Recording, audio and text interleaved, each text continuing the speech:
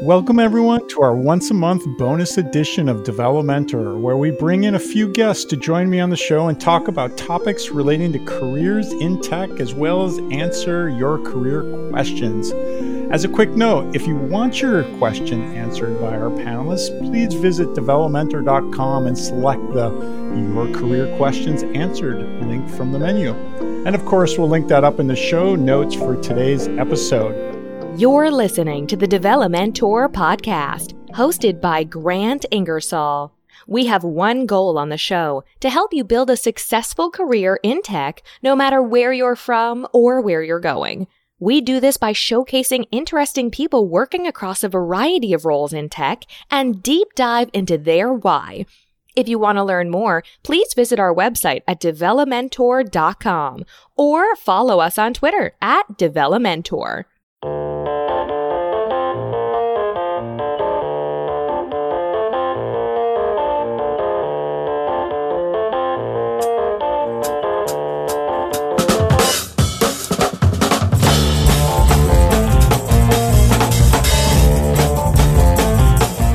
Let's get started by welcoming our panelists. Our first guest joins us from Seattle, Washington. In fact, she was a guest on the show in episode 76 and has built a 10-plus year career in data science and analytics, and is also the co-author of Build Your Career in Data Science. Please welcome to the show, Jacqueline Nolis. Jacqueline, great to have you here. How are you doing? Good. Thank you so much for inviting me. And I trust you are doing well in Seattle, despite all the smoke and the pandemic. Well, the smoke has switched to its more traditional cloudy weather, so I'm dealing with that. Yeah, it's almost rainy season there for sure. And next up, also hailing from Seattle, Washington, is Gary Flake. Gary is the former CTO of Search and Data Science at Salesforce and is now an independent inventor, author, and advisor. Gary was also a guest on the show in episode 42 and 43. We had a two-part episode. Please welcome to the show, Gary Flake. It's great to be here. Yeah, Gary, and you're also in Seattle. I didn't know when I was planning out this panelist that I would have so much Seattle influence here. I'm going to have to look at my map next time I bring people on. But thank you so much for joining me. It's my pleasure. I only wish that we could have done this, something more like this in person, since there's so many of us here. But given the pandemic and the smoke issues here, I guess it's for the best. Yeah, I don't think it's worth breaking quarantine to record this first panel here, but I appreciate you very much making the journey over the interwebs, as they say. And then our fourth and final panelist here, Renee St. Louis, probably still wishes she was in Seattle, because I know she lived there for a long period of time, especially as winter approaches in her current home of Minneapolis, Minnesota. Renee is a longtime product manager and the author of the Manager Mentor blog series here on Develomentor. She was also a guest of the show way back in episode 2, and still to this day is my sister and willing to talk to me still. So it's fantastic to have you here, Renee. Welcome to the show. Thanks, Grant. I'm happy to be here. And I do wish I was in Seattle. My heart is in Seattle, even though I live in Minneapolis. And I still have not forgiven you for converting to be a Seahawks fan instead of a Vikings fan. So, we'll have to take that up at the next family reunion. I am a 12 through and through. And we'll explain maybe what that means for our listeners out there who don't care about sports ball or the Seahawks. But here we go then. So for our listeners, this is a brand new format for all of us here, but this is the way this is going to work. For those turning in, we've brought in Jacqueline, Gary, and Renee together to talk about a topic related to working in tech. Our goal here is to help you perhaps take away a nugget that you can use in your career. I'm your host, Grant Ingersoll, and I'm going to act as the moderator, and I'm going to pepper these fine folks with questions that I hope help you, our dear listeners, make their way in this lovely career field that we call technology. Our topic to kick all of this off is going to be compensation, better known as money. For most of us, it's one of the main reasons we work. It's no doubt a complicated subject, and we, of course, can't cover all the issues, but we're going to try to hit on some of the keys. Things like negotiating salaries, analyzing total comp, figuring out your quote-unquote worth, or at least figuring out if you're underpaid, and so much more. So let's get started. And Jacqueline, I want to kick things off with you, as I know you just recently switched jobs. And of course, I don't want you to divulge the details of that job switch, but making a job change is often that point in your career where one focuses in on money. And of course, I also know you worked for a few years independently as a consultant. I'd love for you to start off with, how have you approached negotiating salary throughout your career? I think like most people, I really struggled with this at the beginning, because when it comes to negotiating salary, there's all these, you got to be like firm and say like, well, I'm worth this much. And you really got to be confident. And it's very much easier early on in your career to be like, well, I'll just take what they give me. And like, oh, I don't want to rock the boat because I'm just happy to have a job in the first place. And so it really took a lot of time in getting more senior to get more and more comfortable saying, hey, this is the minimum I can get paid for me to take this job. Like having some sort of higher than they might initially offer amount of like, no, if you don't give me at least this much, that's like something I might walk away about. That said, I just started a new job, and it's interesting because this is maybe the first time in my career with this new job. I won't say how much I'm making now, but I will say that I actually took a decrease in pay. I switched from consulting back to industry, but if you're like working in tech and you go to a nonprofit, there are situations where you're going to have to take a lower salary. But then it's still kind of the same thing where you have to decide of like, well, I know I'm going to be making less than I currently make, but how much less is too much less? And a lot of the logic they have around like, go look at what you're worth and use that. Well, it doesn't make sense if you know how much you're currently being paid, and it might be a little bit more than what you're willing to take. And so, I've really tried to do my best, but I would just say that my approach has been improvisational and constantly a struggle of trying to figure out exactly what I should be asking for. Well, and that fits very much. If I recall from our episode earlier, you do have an improv background. So I think maybe that makes sense. That's right. Yeah. You just kind of say what you feel. That's probably not a good negotiating tactic. But I think there was a lot of points where I'm like, I don't really know what to do. I'm just going to follow my gut.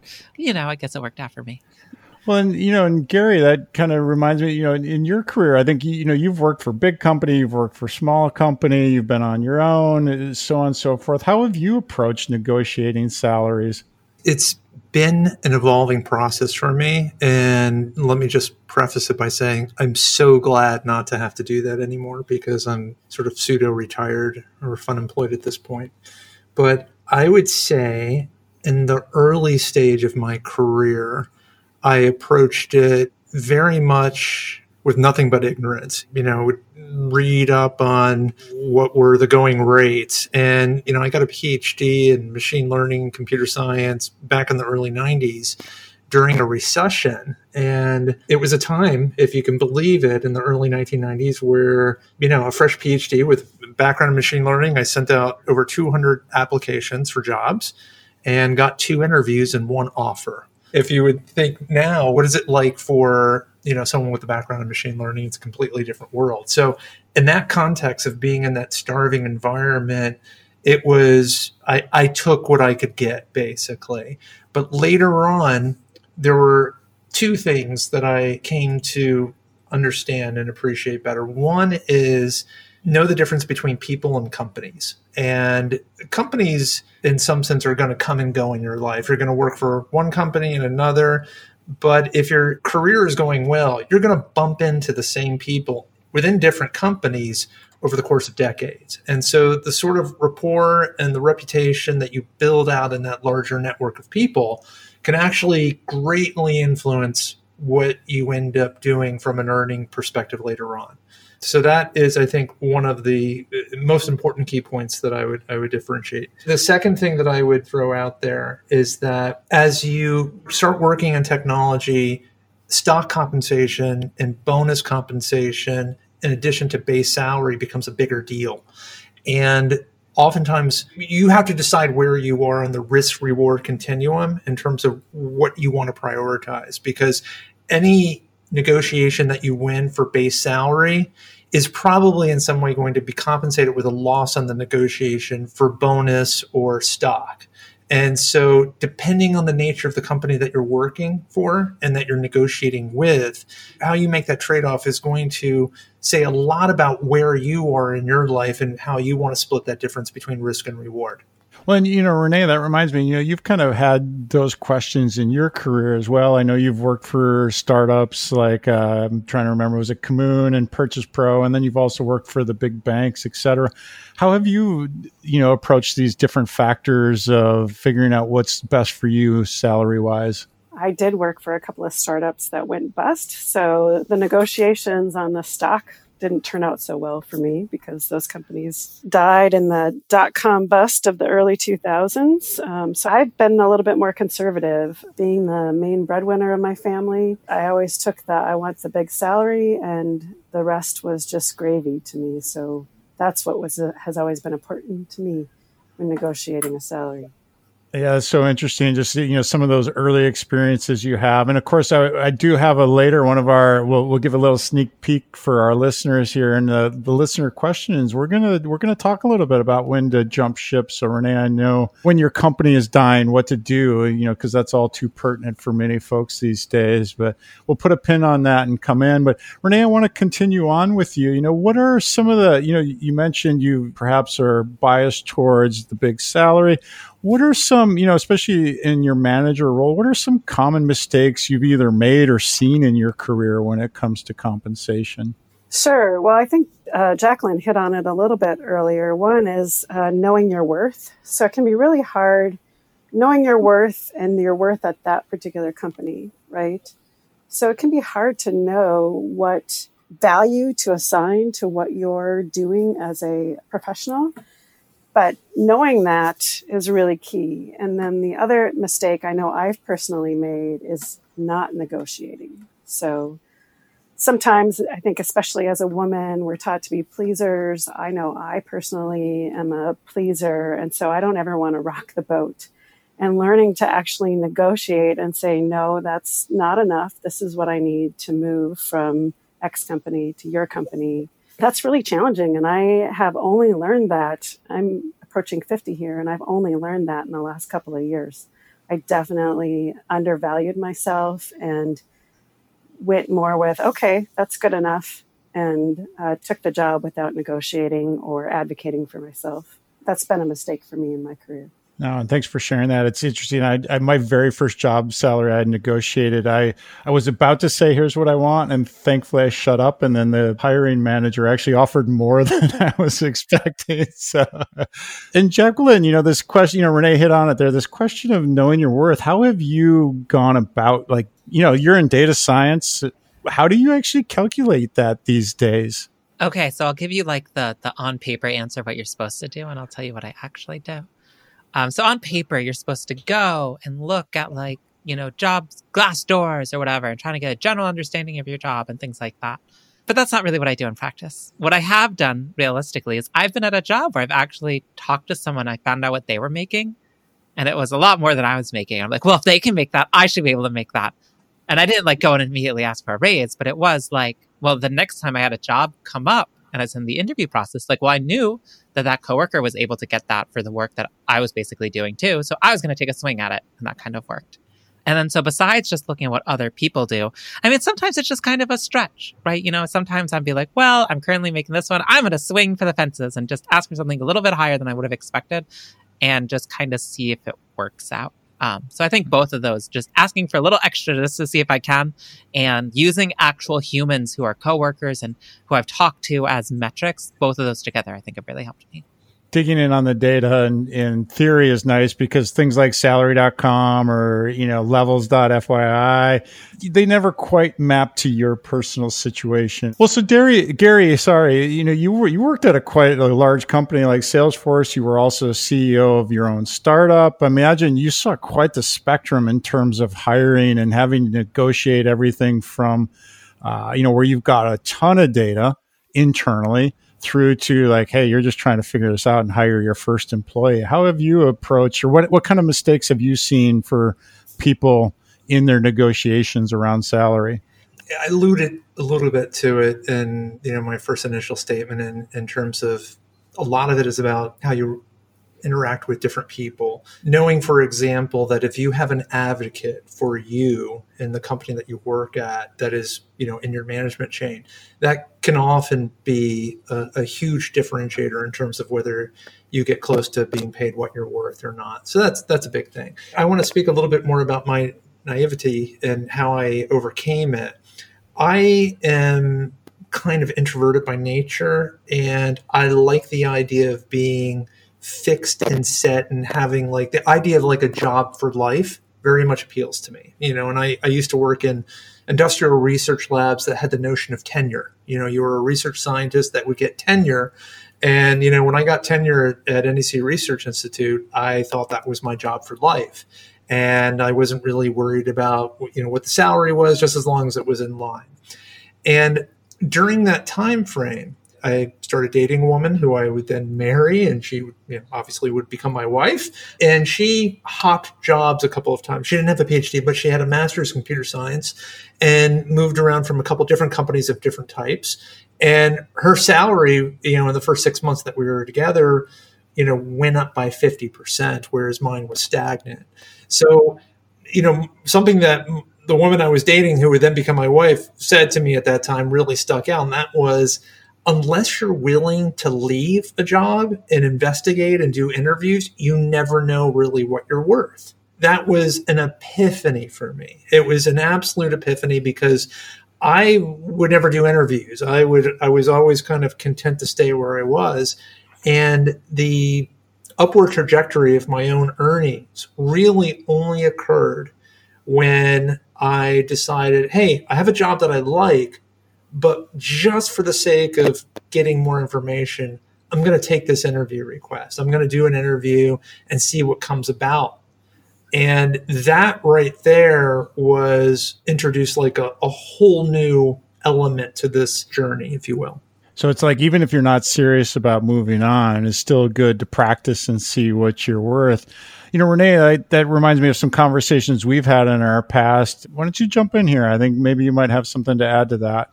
Yeah, it's interesting, Gary. That's one of the approaches I've taken in my own career, and something as I mentor people on looking for jobs and finding jobs is interviewing. I always say, is a skill you have to keep current. And so it's something you should do on a regular basis. And just because you interview doesn't mean you have to take the job if it's offered to you, but it does reinforce exactly what you're talking about, which is helping you determine whether or not you're getting paid what you're worth at your current employer. And it can actually be a negotiating tactic for getting a raise at your current employer, if that's something that you're interested in. That's a lever that you can't pull too many times. For example, I was working at a research lab and I was happy with my salary, but just for, the sake of educating myself, I took an interview somewhere that was on the West Coast, and I was living on the East Coast at the time. And the salary that they offered me and the stock options and everything were so vastly greater than what I was making. Even though I didn't want the job, I felt compelled to go back to my boss and say, look, I'm not, and this is actually very close to what I actually said. I said, look, I'm not going to leave. I like my job. I like working for you. For a variety of reasons, I took this interview, but they made me an offer at this level. And I'll let you know, I'm going to turn it down. However, I would really appreciate it if you would make it easy for me to turn it down instead of making it difficult. Make it so that I don't have any regrets for staying here.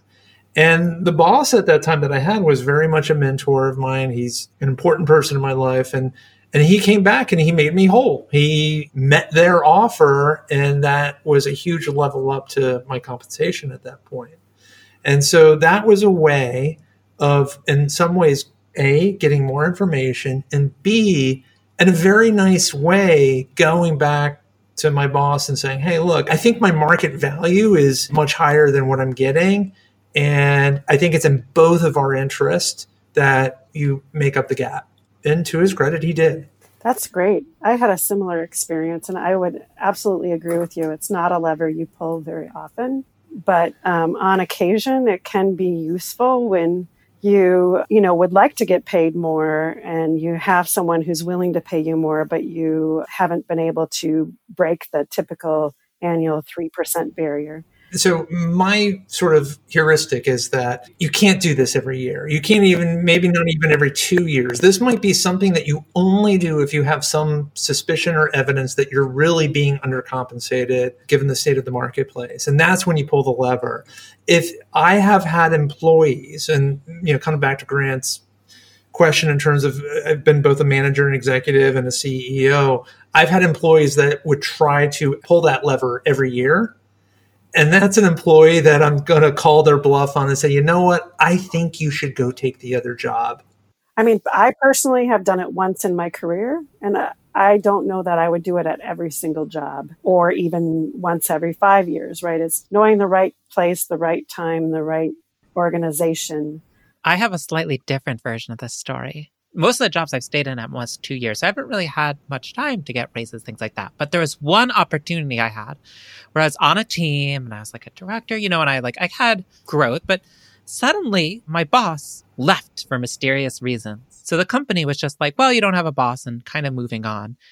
And I realized hey, hold on. If my boss isn't here, then that means essentially I'm going to have to do the work for him. And I'm going to have to do the work for him without a title change, without a pay change, with nothing beneficial to me. Just now my life got worse. And so I went to my boss's boss and said, listen, even if you don't directly give me his title, then I will end up doing this work. And so all I'm asking is that on paper, I do have his title. I do have a raise to account for the fact that I am taking on more work. And, you give me more freedom to do what I need to do, because since I'm taking on more responsibility, I need more leverage to do it. And I more or less got what I asked for. It was kind of like similar situation, but kind of reverse. Instead of I found a better offer out there and pay me more, I'm going to go take that. It was very much you don't have a choice but to pay me. So you're going to pay me or I'm going to leave. And then you're really in trouble. And you could kind of look at that at a dark, oh, wow, you're really harming someone when they're a vulnerable state light. Or you could look at it the way I choose to, which I think is honestly more accurate, which is they're going to make you do that work anyway. So you deserve the compensation and title or whatever if they're going to make you do work for it. Yeah, I think a lot of companies rely on that. Oh, well, they'll just do the work and we don't have to give them a raise. Jacqueline, I appreciate so much. If you are missing live conferences like I am, be sure to check out the new online series of conferences from Manning Publications called Live at Manning. As many of you know, Manning has been a great supporter of the show, offering free books and discounts for our listeners. We've teamed up with them as a media sponsor to spread the word on this new series. These conferences are free to attend, filled with talks from some really great tech experts, and streamed globally via Twitch. No travel needed. Next up in the Live at Manning series is a one-day event focused on women in tech. It is on October 13th, starting at 12 p.m. Eastern. This is your chance to hear from speakers like Cornelia Davis, who you heard here in episode 88, and Emily Robinson, who you heard here in episode 76. Plus, you can learn about topics like algorithmic engineering on large data sets and get the latest on virtual reality. Head over to develomentor.com/womenintech, all one word, all lowercase, to find out more. In case you didn't catch that, there's going to be a link in your show notes. We'll see you there. I want to get back to this raise question in a minute here, but I want to focus on a little bit more of this. Hey, we're still jumping ship, or we're at least negotiating that first salary. Several of you have worked at startups, and Gary, I want to pick up on one of the things you said first, and I'll start with you and tell us a little bit more about the stock equity side of comp. I think especially, if you're in San Francisco, this is kind of par for the course these days. Everybody's asking about what's your total outstanding options and all these questions. But for our listeners who perhaps aren't as used to equity negotiation, fill us in a little bit on it real quick, the short version, and talk a little bit more about how do you go about negotiating the equity side of your stock. And of course, Renee and Jacqueline, I'd love to hear your experiences here as well. That's a really great question. It's also extremely complicated, and it's hard to kind of distill down into a couple of rules or something. So let me just throw out a couple of simple details. When I did my own startup, I paid everyone the same salary with a couple of different tweaks here and there. that were to account for some exceptional circumstances. So everyone made a relatively low salary in my startup. We had one member of the team whose family had some healthcare concerns, and it was really important to have continuity of, their insurance. And so we made sure that we leveled up their insurance so that they would have the coverage that they need in order to take the job. But other than that, it was a pretty flat landscape. Know that when you join a startup, there's startups that are pre-funding, that are angel round funding, that have Series A, Series B, or there might be technology companies that are actually pretty well established but not public, or they might be public. And all of those are different animals entirely. Maybe I think if there's one factor that you can use to differentiate one set from the other is if it's a public company, then you do have some sort of independent means of evaluating what the value of the options or the stock awards are. And that's really important. But if it's not a public company, if it's a startup, if it's privately owned, then you either have to know about the last financing round to get something close to a fair market value in order to understand what those options or those shares are actually worth, or you have to make a little bit of a leap of faith and have a little bit of an understanding in terms of how the value of the company is being modeled over time. So, for example, the company that I founded, initially it was just me. Initially, for value of the IP, there were some shares that were minted, and I owned all the shares initially because I was the founder and the CEO. I then took what is commonly referred to as convertible debt as a form of an angel round investment, and that money was on the order of between $1 and $2 million. So it was enough to kind of get the company up and off the ground, but no one was going to get rich or filthy rich from the company just at that stage. And a company that's at that early stage, there are some options at the angel stage that many people aren't aware of. It's actually really easy and relatively safe for founders of a company to award actual stock instead of options to early employees. And so that is one thing that you might want to investigate early on. So if it's like a seed stage company where they've got a small group of founders, they've got maybe a stock pool and an option pool that have already been pre-allocated, it is very easy for startups to give stock awards as opposed to options. And you should ask the question. When you get into a conversation about how many options or how many stock shares you're giving, you need to know, okay, what is the cap table? How many outstanding shares are there? What is the strike price? All these different details so that you can kind of determine what is the potential upside for what it is that you're being offered. As you get into the later stage companies, like let's say you're working for a non-public unicorn. So it's a non-public company that's north of $1 billion in valuation and one that everyone hopes and expects to IPO in the next few years. Well, there may not be a fair market value that you can easily calculate for whatever that compensation is. But at the very least, if you have public information about what the last financing round determined in terms of the company's valuation, you can do a little bit of a back of the envelope calculation and determine, okay, at that price, what would these stock or options be worth?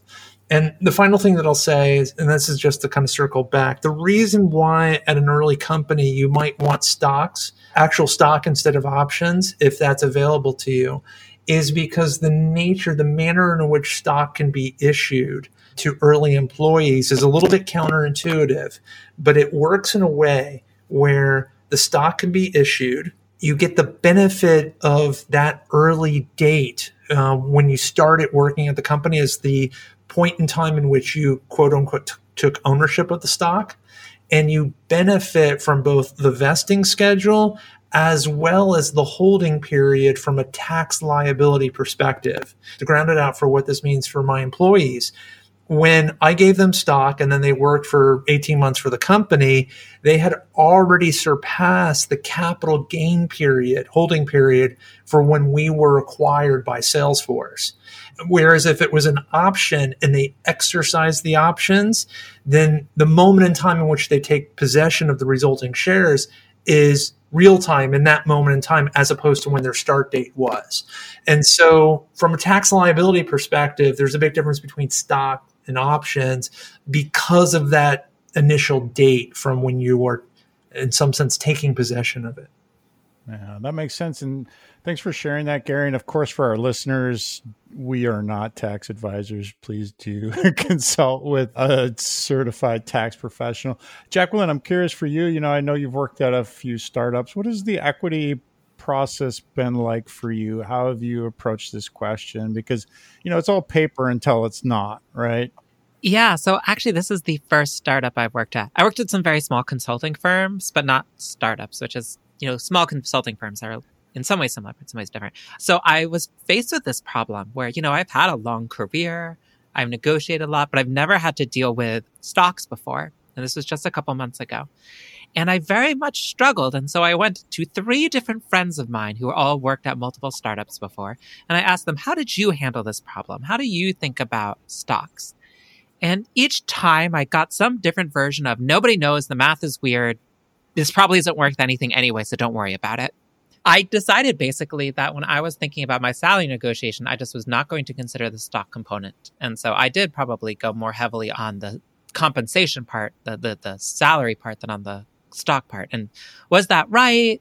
I don't know. It was just so obtuse. And then it's even like, okay, you're trying to figure out, well, is the company going to be valuable? Who knows? Are you going to be with the company for long enough? Who knows? When it turns out you want to quit, to that point, like a stock option, you then have to buy from that. And I'm just like, I don't even want to think about this. I'm already stressed enough about trying to decide if this is the right job for me that I'm just not going to consider it as part of my calculations, which I'm not endorsing this as a method, merely sharing it as something that someone else has already done before. You are not alone in that approach. I know, Jacqueline. So there is this tricky calculus, I think, for everybody. Renee, you mentioned earlier that, these were .com failures, which, for some of our listeners probably was, they were, I don't know, 5 or 10 at the time. But yeah, what was your experience, with that side? Because it did sound like it shaped you as well. It definitely shaped me. I left a decent job at Nordstrom in Seattle. That's where I started my career as a product manager, and took a couple of risks. I went to Purchase Pro in Las Vegas, spent 6 months there, was absolutely miserable. And then spent a year in New Jersey at another startup. And Purchase Pro actually had already gone public. And so it had a lot of these like newly internet wealthy people that 6 months after I was there, it had all disappeared because the company went bankrupt. And the founding person, guy, he ended up committing SEC fraud and spent 5 years in jail, right? And so he took a lot of people down with him. And I think watching some of my friends go through that and see going from being really what they thought on paper wealthy to having almost nothing and no job on top of that really did shape how I looked at jobs and compensation. For me, it was always about, I want the money in the bank, and I want it now, and I want to be able to make sure that I can provide for my family. The other job in New Jersey, I worked for this startup company. It was an Israeli startup company. Enjoyed it. I learned a lot there as a product manager. And that was right at the time where like the .com bust happened. And I got out just in time.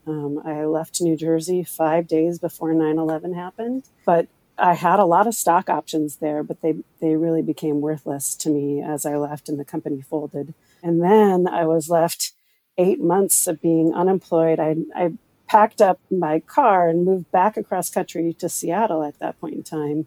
And I was living in Seattle when there was just no jobs to be found because they were hit particularly hard by the .com bust. And then on top of that, 9/11 happened, and it took me like 8 months to find a job.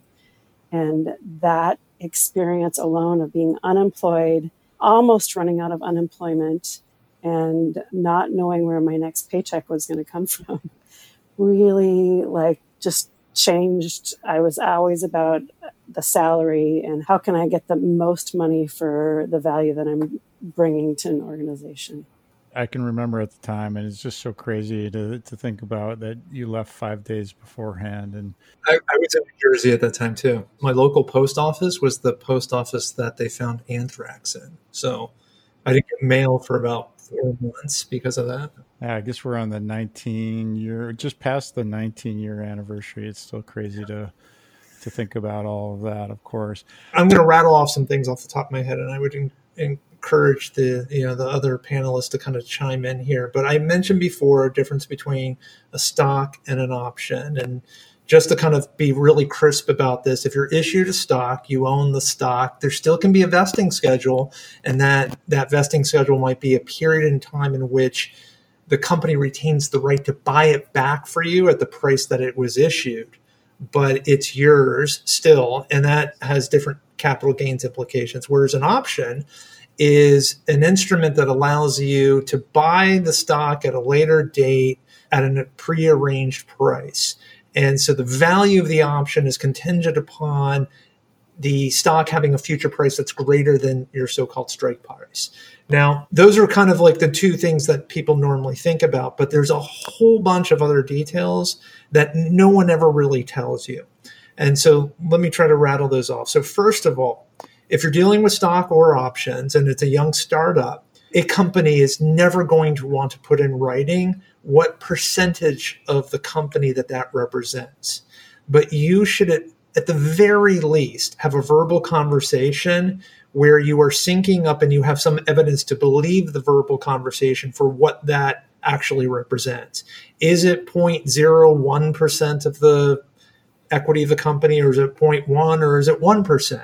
And it might be any of the above, but there's a big difference between those. And the reason why they don't want to put that actual number in terms of what it represents in terms of percentage ownership of the company is because they're fearful that would imply a commitment to retain that level over time. So they never do that, but you should still be able to get what's called the cap table of the company to figure that out at the very least. So that's one thing.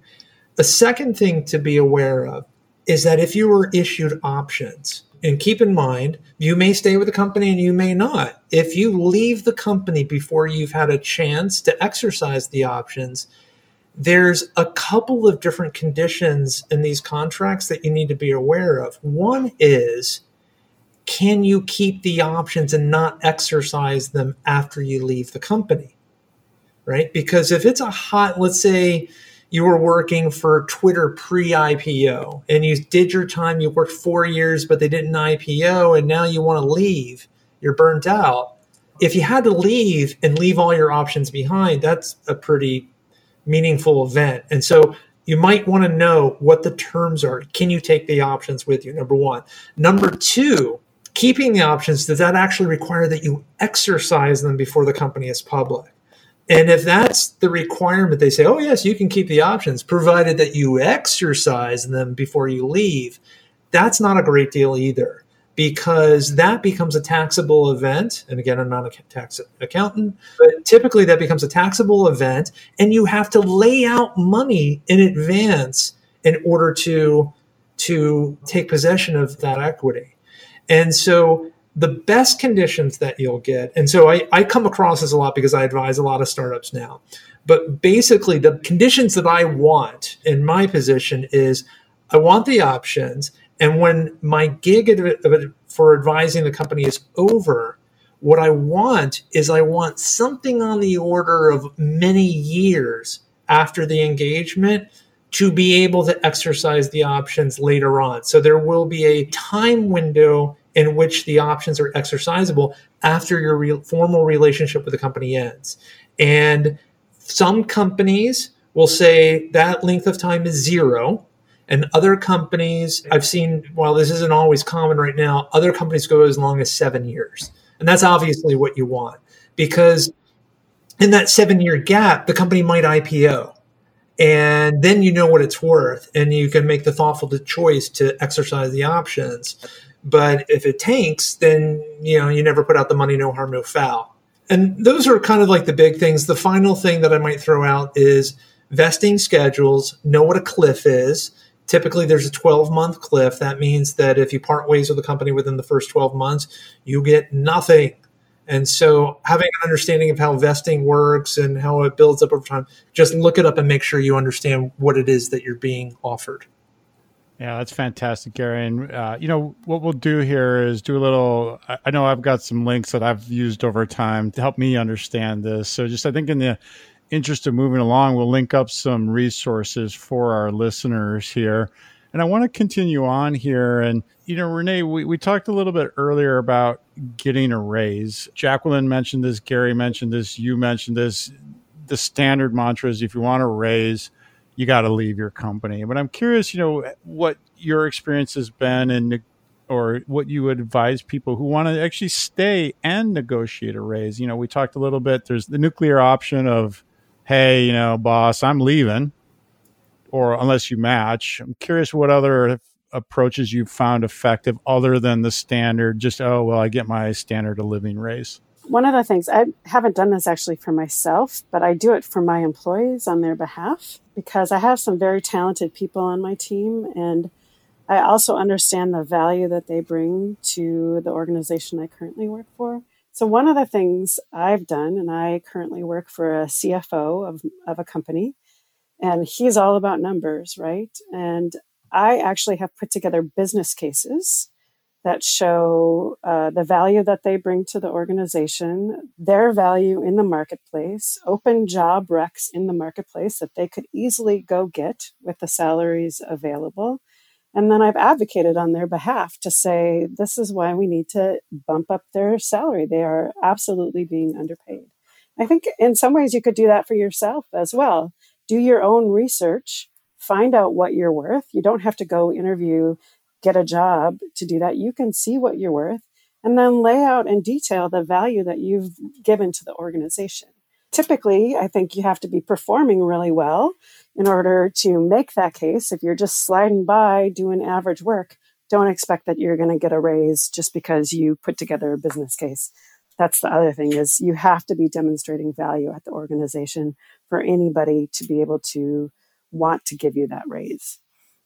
Yeah, for sure. Well, now, Jacqueline, how about you? What kind of success or failures? Failure is probably not the right word, but I'll use it anyways. At negotiating a raise, have you done that in line where you went to your boss? Well, you made the one case where your boss actually left. I'm curious what other experiences you've had. So besides that time, I really haven't negotiated for a raise. So I've never gone to my boss or whatever and be like, I believe I deserve to be paid more in a time. I've never just had that conversation.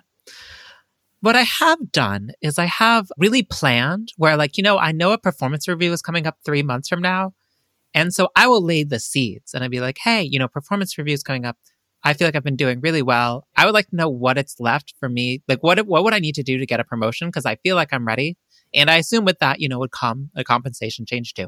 And, have that conversation. So it's not like me saying, hey, I would like a raise now, please. But it is trying to be strategic and knowing, hey, I'm going to try and do the groundwork. So in 2 to 3 months, when all the bosses get together and decide who gets more money, they will have thought about me and know that that's something I am very much expecting and feel like I'm ready for.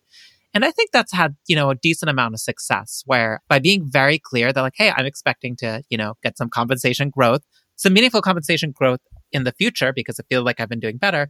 When it comes time for them to give me my performance review, it's generally been, yeah, you're right. We've seen what you've done. We've been impressed, blah, blah, blah. Here is more money. And to me, that feels a lot more in line with kind of the business cycle than just suddenly walking to your office of your boss and be like, I would like more money now, please.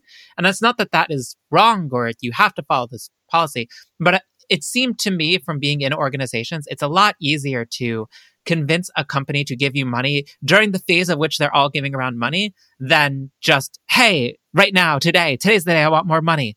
There are special occasions and situations, and maybe I'm wrong, but it's just always felt more straightforward to me to kind of follow the more standard process in these things. Yeah, that's fantastic. I like the laying the seeds idea. Let's continue on because I think, we've negotiated our salary, we've asked for raise, and then now there's this proverbial question of should I stay or should I go? And, starting with you, Jacqueline, let's talk a little bit about leaving and counter offers. And first, I'm curious, have you ever actually accepted one and did it work out? And second, and perhaps more broadly, how do you approach this question? I know you just went through this in many ways of should I stay or should I go and counter offers. And I suppose for you were doing consulting, but anyways. I've never actually gotten a counter offer. I've gotten the kind of hint of oh, we would give you a counter offer if you want one. But whenever I've quit, I've always been at the point of like, no, I know I don't want to work here anymore. And I'm letting you know that. It would be weird. I'm like, I don't want to work here anymore. I have a new job. And they're like, oh, we could pay you more. And like, it's never been that way for me. It's always been, hey, I've already made up my mind and I'm ready to move on. Whether it's like, here's my 2 weeks notice, or you can't fire me, I quit, kind of walking out dramatically, which has happened once. But I've never been in a counteroffer phase. And I kind of like that, honestly. To me, it feels strange where you're like, well, I don't super like this job. I feel like I'm underpaid. I think there's a new job I like, but I'm willing to stay around for more money. Like, that just feels like, do you want to stay? Then if so, maybe you could have asked for more money without the counter offer. And if you want to leave, like, what is the counter offer really that good that suddenly that new exciting job isn't new anymore and exciting? Like, I don't know. Maybe this is the truth for other people. But for me, this whole notion of a counter offer just really hasn't played into my life very much. Renee or Gary, have either of you actually in your manager roles made a counter offer or have been on the receiving end of counter offer? I've been on the receiving end. I did take a counteroffer once, like we talked about earlier. I was on the fence about leaving. I had interviewed for a job at actually what I had considered my dream job, but it meant a move from Minnesota to Orlando, Florida. As I researched what it would like to be living in Orlando and raising kids in Orlando, and I just went to my boss and said, look, they're offering me 40% more than what I'm making now. My boss actually just kind of threw up her hands, and it was another woman that I was working with who said, well, I like a good challenge. I'm going to see if we can get you something better. And she did actually. Not even my boss went out and advocated for me and got me not a 40% raise, but a 15% raise. And I ended up staying. But it was mostly because that was what was right for our family at that point in time. And I did end up leaving a year ago. I will also say, Grant, that there's a piece of advice our dad actually gave me a long time ago. But I've always taken it to heart. And he always said, Renee, they will come at you with counter offers and you should never take them because, for one, if a company can't value you while you're there, then they're not going to value you if you stay. Second of all, it shouldn't take you having to leave for a company to value you. So always go. There's a reason you're leaving, and that reason doesn't change. Like, it's not magically going to get better if that's the reason that you're leaving, just because they counteroffer you. The same problems exist. And so go out there and see what's available. Try something new. So that's the approach I've typically taken. Okay, so I'm super curious. First off, that's a great story about taking a counteroffer. So that goes to my earlier point of like, I don't know when that was a good circumstance when a counteroffer is right. But when you got that counteroffer, was there like this, well, she could leave at any moment now that like, oh, we have her for now. Like, was there like a weird air over you or was it like totally chill? It's kind of the way I operate, Jacqueline. I always have this, well, I could go get something else anytime. So I've just always been in this situation where, like, again, you have to show that you're providing value to the company, but I come in, I do my thing, and they're like, oh my God, you can't ever leave us. And I was like, well, actually I can. And I just kind of always instill that fear, I guess, in my bosses. I think that's kind of, you need that to like negotiate well. Like that attitude is like a core part of all of this. Like you can't get a good compensation if you're like, oh, thank goodness you gave me any offer at all.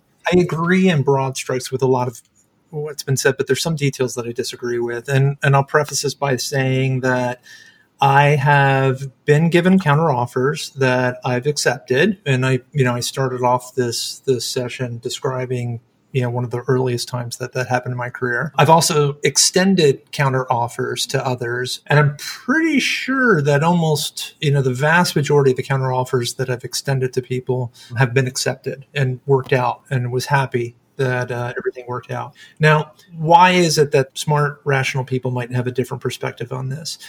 I have a theory about this, and it breaks down into two pieces. One, there's a very different dynamic that you'll find in different companies depending on the sector and depending on the size of the company. And what those differences are boil down to the following trait. Are you in a role at a stage of your career in an industry and the sort of company where there is a great degree, for lack of a better way of putting it, of fungibility between different people in your role. In other words, are you very replaceable? Are you a cog in the machine? That's not a nice way of framing it, admittedly, but I'm just trying to come up with like a clear, crisp image for what it is that I'm talking about. Or moving into the continuum, are you in a very hyper-competitive environment, perhaps part of a big company that makes lots of money, and also is the hyper-competitive nature of the industry and the field that you're in such that there are very few people, perhaps even in the world, that do what you do. And therefore, there's more leverage in your situation in terms of what you can try to get and what you can try to give. And so what I'm trying to call out is that, number one, how you negotiate a salary and compensation issue depends entirely on where you are on that continuum. Are you a cog in the machine, or are you a one-of-a-kind type of hire? And of course, most of us are somewhere in between. But knowing where you are on that continuum actually impacts the nature of the negotiation and what you can expect. The second thing is, and I've alluded to this before already, but as you move upward in your career to where you're in much more rarefied air, in the sense that there's a smaller number of companies that you might want to consider working for. There's a smaller number of roles because you've kind of grown and you're looking for something more senior. And maybe even you've grown in expertise and have a set of skills that are rarer than they were years ago, and should therefore, if they're marketable, should be compensated for. Well, as you move into that domain, into that era of being more specialized and more rare, the personal relationships that you have with people become much more important than the companies in some sense. And so let's be really blunt here. Companies have no souls. They have no values. They have no emotions. They don't care about you. Companies are inanimate objects. Companies are machines. And while there might be some anthropomorphization that we do of a company, especially small ones, we tend to imbue a small company with the personality of its founders. Big companies have none of that. And so, as the saying goes, it's business, right? If you find out that someone on your team is grossly undercompensated, then it's within your own interest to try to right-size things. However, if you're really Machiavellian and maybe even borderline sociopathic about these sort of things, you might decide, hey, if Joe Blow isn't making what Joe Blow is worth in the market and Joe Blow doesn't know it, then that's Joe Blow's loss. That's a really kind of ugly way of putting it. But I think that happens more often than one might realize, that in large companies, especially those that have, like a Microsoft employs like on the order of like 100,000, developers, right? Of course, there's going to be inconsistencies in their compensations, because at that scale, there is no perfect way of being consistent. And so the variance that might exist in, say, the context of a large company is something that you need to investigate, and no one is actually going to look out for you typically unless they are someone that you have a personal relationship with, that they've invested some element of their career in you being successful in your career. That's the kind of thing that I think the relationship that you need in order to have someone who's going to be a compensation advocate for you. So many interesting points in here, and I do want to move on. And thanks to everybody for sharing that. I'm going to break the fourth wall and add one little tiny bit, because I actually left, took another job, gone 3 months, and then came back. And as I was doing the coming back part, neighbor and friend of mine who had been an executive at a pretty large credit processing company said to me, Grant, like, it's not a good thing to just go back to the same role, right? So in other words, don't accept a counteroffer unless you're guaranteed or you're highly certain to the level you can be that something's going to be different, right? So, you're leaving for good reasons, stay for good reasons, and they can't be just, oh, well, hey, here's more money. And so as part of that advice, one of the things is I actually negotiated a role change as well as a salary change and, obviously different responsibilities and all the things that went with it. But I love this, and for our listeners here, we've got 4 different people, all with 4 different experiences on leaving and counter offers. I want to then kind of bring this main line of questions to a close. And I know this is such a good and rich discussion on compensation. So I'm going to ask each of my panelists for this. I almost think of it as the lightning round here. And Jacqueline, you hit on this right off the top, so it's top of mind. But this question of pay equity, glass ceiling, salary transparency. There's a lot of talk going on around this. There's, I think, a pretty well-standing Twitter hashtag called #salary transparency. And tech companies are gaining a lot of leverage in their markets through automation and software. And yet we as employees, we often don't talk about money, and Jacqueline, you mentioned you actually did.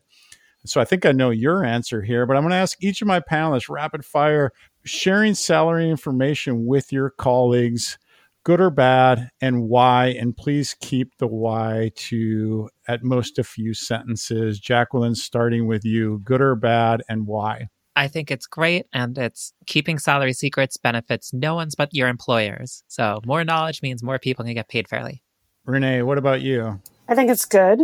Why? Just as a woman in tech, I think we often are undervalued. And so understanding how other people are valued can help you negotiate or advocate for yourself.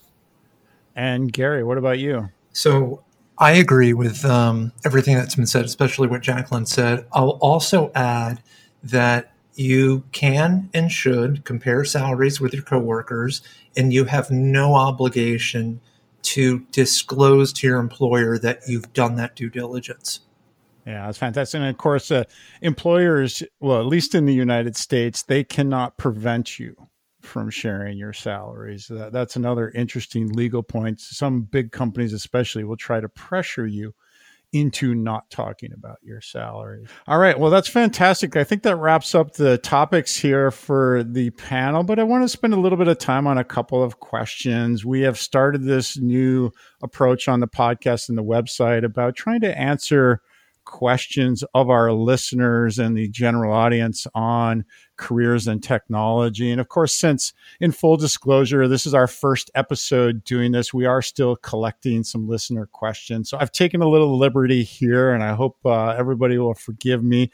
But, please do send in your questions. I know there are a lot of people out there who have a lot of career questions because I hear from them in my own travels. I see them at my work. I see them in some forums that I followed. And so please do send them in, but I want to pull them in and get some thoughts from our panelists here on how to build a better career in technology. And so I want to start off. This is a question I came across on Reddit's, I believe it's r/CS career questions. And I don't make the names up here, folks, so just go with this. But the user Pillow Mallow asks, I'm currently happy with the company I work with, but recently due to the pandemic, some of us are asked not to work for a while and not get payment as well. Part of me thinks that the company is just having some challenges, so they need to use resources well. But part of me thinks they will not survive this crisis and are just waiting for some people to resign. I'm seriously hoping we can survive it, but I'm a little worried. Anyone experienced staying in a dying company, and what signs did you notice before it all collapsed? Renee, this one feels right up your alley. You want to start off with this, and then we'll go to Gary and Jacqueline. Well, I have lived through that. I was fortunate to get out before both of the companies I worked for collapsed. But I think there are telltale signs. One, you can see, are there just continually layoffs after layoffs after layoffs? Do you continually not make your numbers and really no good explanation of how the company is going to turn itself around? Typically, you'll see leadership leaving. All of those are telltale signs. Like, that's a time where you need to be looking out for yourself and going to find meaningful work elsewhere. And it's often better to get out before everything collapses, because if the company does collapse, you're not likely to get severance. You're not likely to have any kind of your stock options or anything like that be worth anything at that point. Especially in this day and age, during a pandemic, it can be very difficult and challenging to find a job. So the sooner you start, the better, is what I would say. Now, Jacqueline, for you, I mean, I want to actually rephrase this one a little bit, because, you just actually left your own consulting company after 2 years and to go back to the W-2 life. And so that's kind of a slight variant, but, how did you go about deciding that it was time to go back? That's a great question. I started to kind of get burnt out after 2 years, right? Because people like the idea of consulting because it's like, oh, you get to do your own thing, be your own boss. But it also means you have to find your own work, which means you have to network and make sales and do all this stuff. And I really just want to do more data science than that. And I found the point of, okay, now I need to find new contracts generally stressful. And then a pandemic hit. I mean, this was in March. And so I'd already been well, I'm not sure which contracts I'm going to have for next month. It might be a little bit tricky. And then things started shutting down. And I'm like, okay, this looks like it's going to be consultants are the first people let go. And so the odds of me finding contracts seemed extraordinarily low. So I very quickly started looking for a job. So it's a little bit similar to this pseudo caller saying, hey, I'm seeing a little bit of the writing on the wall. And I tend to act quickly because, I really fear the situation of not having a job and not being able to find a job. So I tend to act quickly. And I think that's worked well for me. I think staying around even when things seem to be going south generally is a risky proposition. Gary, what about you? What are your thoughts on this? I know you've worked at several big companies. You've probably been through some of these downsizings or perhaps been on the other side of them. What are your thoughts on this one? Yeah, so I have horror stories that I could relay on this front. I was working at Microsoft in 2008. I was given 5 days notice to, figure out how I was going to lay off 90 people. That was one of the worst experiences of my professional career. And it could have been much worse. And for anyone that did get laid off, it was obviously worse for them. In those circumstances, I was able to take that budget cut that would have required me to lay off 90 people and turn it into 5 people, or 7 people actually is what it was. So I was able to save 83 people. But it's a reminder that, again, kind of like what I said before, companies aren't people, and you shouldn't anthropomorphize them, because when you do it, you end up getting burnt a little bit. And I have very complicated feelings about a lot of this, because on the one hand, I like the idea of having a job for life. I really do believe that, the best jobs I ever had weren't jobs. They were a mission. I was on a mission to do something, and it wasn't about the money. It was about what it was I was doing. And so to be expendable and to be on both sides of that is shock.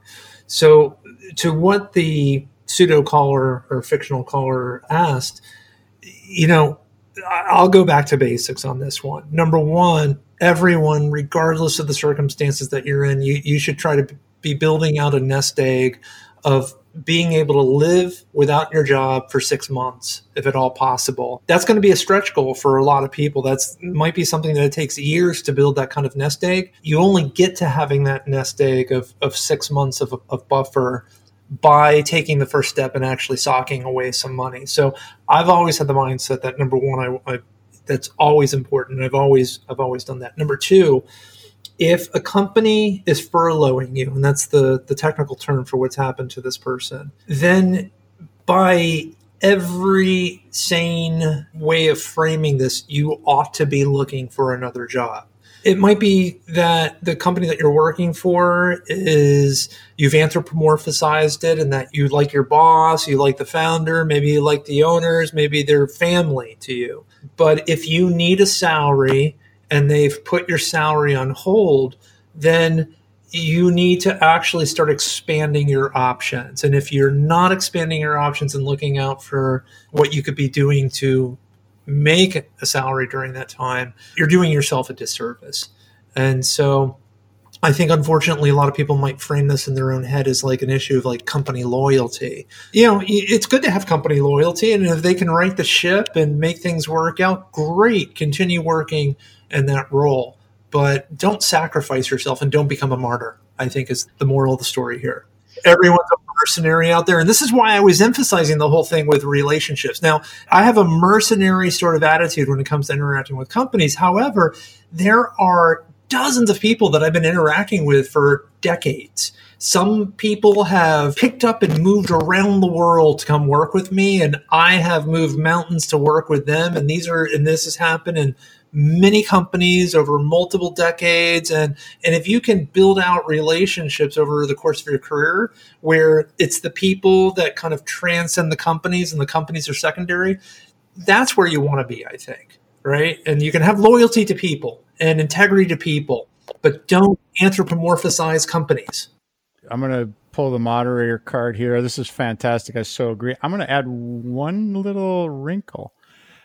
Depending on this person's, to Gary's point, their financial position, it could actually be an opportunity. And the opportunity is to go and say, hey, boss, I'm happy to stay. I love what we're doing. I'm committed to our mission.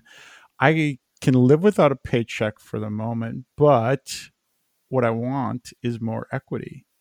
And so if you are in a position to do that, you can actually show your loyalty, which in theory could be rewarded when they come out of it, and grow your upside by getting the equity side of it. I know there's been a few companies, I've seen some examples, and I know some friends who have done exactly that in the moment, and it paid off handsomely later on. Of course, that assumes there's an exit later, but there is that side of it, especially if you're in a position of strength when you're going into that. Let's move on then to the next question. This is yet another fictional caller from this same forum, New Coder 250. And I love this question because there's so many loaded things in it. It says, I don't really care about FANG. So for our listeners, Facebook, Apple, Amazon, Netflix, or Google, or large titles or any of that stuff. I just want a regular job that pays decently. I just want to afford a house and live normally. How difficult is this? It seems nowadays you need 4+ years worth of experience to just do a regular front-end job, and you need to leak code 24/7. For our listeners who aren't familiar with Leak Code, it's a programming platform where you practice your interview tests. I don't want to do the whole Leak Code arms race. I just want a regular life. And I'm just going to jump in here. There's a lot in this one. And first off, there's some pretty big assumptions in the questions, like the one that you can't have a regular life at FANG, and a fair bit of binary thinking. But let's dig in here. Jacqueline, how does a new coder go about creating a quote unquote regular life, as if there is such a thing? Okay, so I'm going to talk from my experience as a data scientist, which is slightly different than a software engineer. But I think there's a lot of selection bias in this question because you pick these from Reddit, and people on Reddit get all worked up about, like, there's something about Reddit and the data science area and machine learning especially, where it's like, it's just all they talk about are the biggest models and what is Google doing in this new paper and all. And like, that is totally unrealistic expectation of what a data scientist job's actually like. I think most data scientists probably don't work in tech. Even the ones who work in tech probably don't work at a FANG. Like, the focus on these hyper aggressive, competitive, super big companies, latest tech, is misconstrues most of what's going on, which is to say, you want a regular life? Very doable. Don't go work at Google. Go work at insurance company 27. Go be the data scientist that helps with their user experience research, right? Like, there are so many jobs out there that are not these hyper competitive high raises. And it's like, what you need to do is just stop trying to compete with the best of the best and go find a nice software engineering job in Milwaukee, in St. Louis. Like, they're out there, they're fine. People are happy. And like, just don't get caught up in this game. Yeah, I love that. Gary, what about you? You've worked across some quote unquote regular jobs, as it were, and also some unregular ones, if that's the word. And what's New Coder missing here? This is a really tough one because, in full disclosure, I checked out of the game during the peak of my earning power because I could, and to rebalance the work-life balance equation for myself so that I could be a full-time father, a full-time husband, and pursue the projects that I had the most passion about. So I kind of voted to go in one direction. At the same time, I'm very conflicted about this question because I know that, for example, both Facebook and Amazon just released massive quantities of space in downtown Bellevue where I live. And I know that that's going to put a crunch on the housing market here. And I know that an empty lot in my neighborhood can still sell for close to $2 million. That's with no house on it at all, right? And so, yes, it's possible, to choose that you want to be a little bit more skewed towards life on the work-life balance side of things. But if you want to live in a geographical region that is the home to fangs and similar, then I think you might actually have to get on the treadmill or the circular wheel for a while so that you don't get priced out. And going back to making reference to one of the things that Jacqueline mentioned, I know that the difference, some of the variation in compensation packages for fairly recent grads in data science ranges from the low six figures to the low seven figures. I mean, there's like an order of magnitude difference in terms of what people are getting. I don't know that I would automatically say that the right path, is just to choose life and balance and skew that way and go and get the job in Milwaukee. If you want to live in Seattle, in the Seattle area, you can easily get priced out if you're not keeping up with the other economic indicators in this region. Well, and and the crazy thing, I know plenty of people who, for instance, who work at some of these companies and they work the 9 to 5, they have a regular job. But, Renee, stepping back, what advice would you give this person about thinking about the bigger arc of their career? Because it feels very, I think Gary's hitting at this as well, but like it feels very narrowly defined, which to Jacqueline's point is often the case on Reddit anyways. But what advice would you give more broadly? Yeah, as I was thinking about this, he talks often about having a regular life. First of all, I have to put a plug in for Minneapolis, Minnesota, because we have a lot of Fortune 500 companies. You can get a good tech career here and have a regular life and not be living in the housing prices of Seattle, which is why I moved to Minneapolis. But that being said, I think you also have to get kind of what Gary was talking about. You have to be careful of complacency, right? And if you want a long arc of a career, I have just found that you have to be able to understand and assert your value, not only at your current company, but in the marketplace. And when things like a pandemic come along and you find yourself furloughed or without a job, it's those skills and that experience and the people that that's going to get you out of the unemployment line and back into a job, right? So those are the things that you have to be thinking about long term instead of the short term of I just want a regular life. So what skills do you need for the long haul, right? It's not just today or 5 years from now, 10 years from now. What skills are you going to need to make sure when, God forbid, another pandemic comes along and we're all finding ourselves having a hard time finding a job? How are you different from other people in the marketplace? And I'd say for me and my career, that's the one thing that I learned when I found myself unemployed back in 2000, 2001, was nothing made me different than anybody else. And so from that point on, I just sought to be different, to make myself stand out amongst all the plethora of other candidates. And that's what you have to think about. A regular life, you can have that, but you also have to be growing your career and growing your skills and thinking 5-10 years ahead in the future about what you're going to need should something like that happen.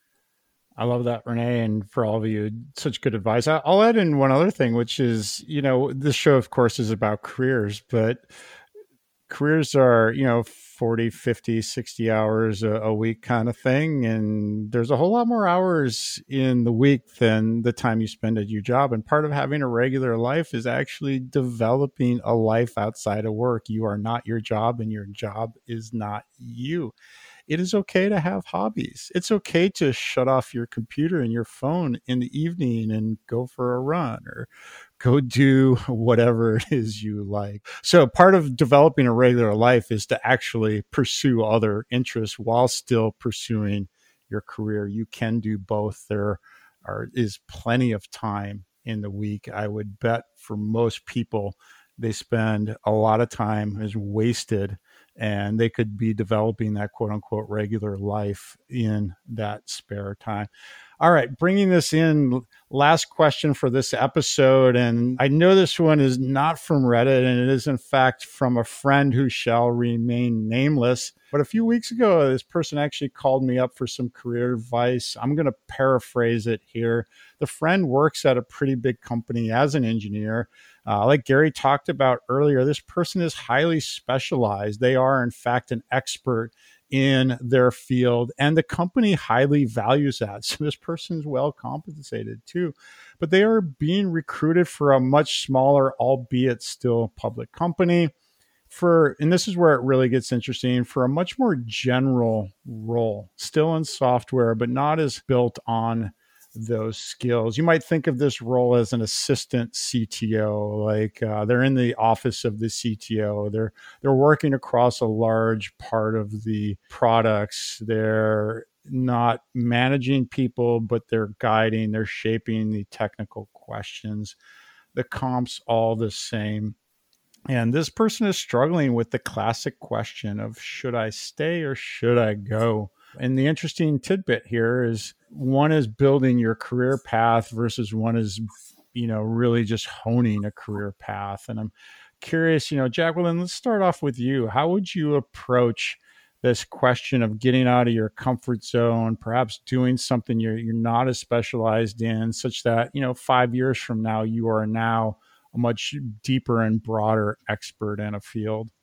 So I didn't have this exact situation in my life, but I did have one point where I could go as a consultant for many years. I could get a new job as a consultant, or I could switch to an industry that I thought was endlessly fascinating, but I'd never worked in before, to do data science there. Kind of like a dream job. And in that situation, I took the job that was the more interesting, kind of stepping outside of my standard career growth path. And it was terrible. And I didn't like the job at all. And not about switching jobs specifically, it just so happened that job was unusually bad. But I didn't look back on it and be like, wow, that was really a mistake to kind of try something new. It's just like, well, sometimes things don't work out. And then I switched to a different job. So I guess my lifestyle here has always been choose the more interesting one and then kind of just see where life goes. But I'm more of I like trying interesting things, but not everyone wants to take that risk and try stuff out. And so my advice would be, I guess, there's no right answer. Do what you want. I like doing the interesting thing. And if it doesn't work out, life continually changes and maybe you will get another opportunity in the future. So maybe leaning a little bit more to the new role, because new is often, at least there's that learning curve aspect, if I'm hearing you right, Jacqueline. Yeah, I think I've learned the most by trying out new things. Yeah, I love that. Gary, what about you? I think I can see both sides to this as well. And like I've already said over the course of this session, at different points in my career, I wanted to be doing one thing. I wanted to have a job for life. I wanted to have a mission and just stay focused on that. And so there's a lot of things personally that pull me in that direction. But the truth is, every major milestone that has occurred in my career has happened because I made a little bit of a leap. The way to be thoughtful about this is to consider the fact that earlier in your career, it's appropriate and easier to take on a little bit more risk than it is later in your career. You should be trying out, different things and experimenting. And just like, we date when we're younger before we get married. And, and as you become a little bit more settled on a more, fixed path, every now and then it's also a little bit rewarding to try to reinvent yourself, subject to the constraints that you don't implode your own career. I'm a big fan, actually, of trying new things when the opportunity arises.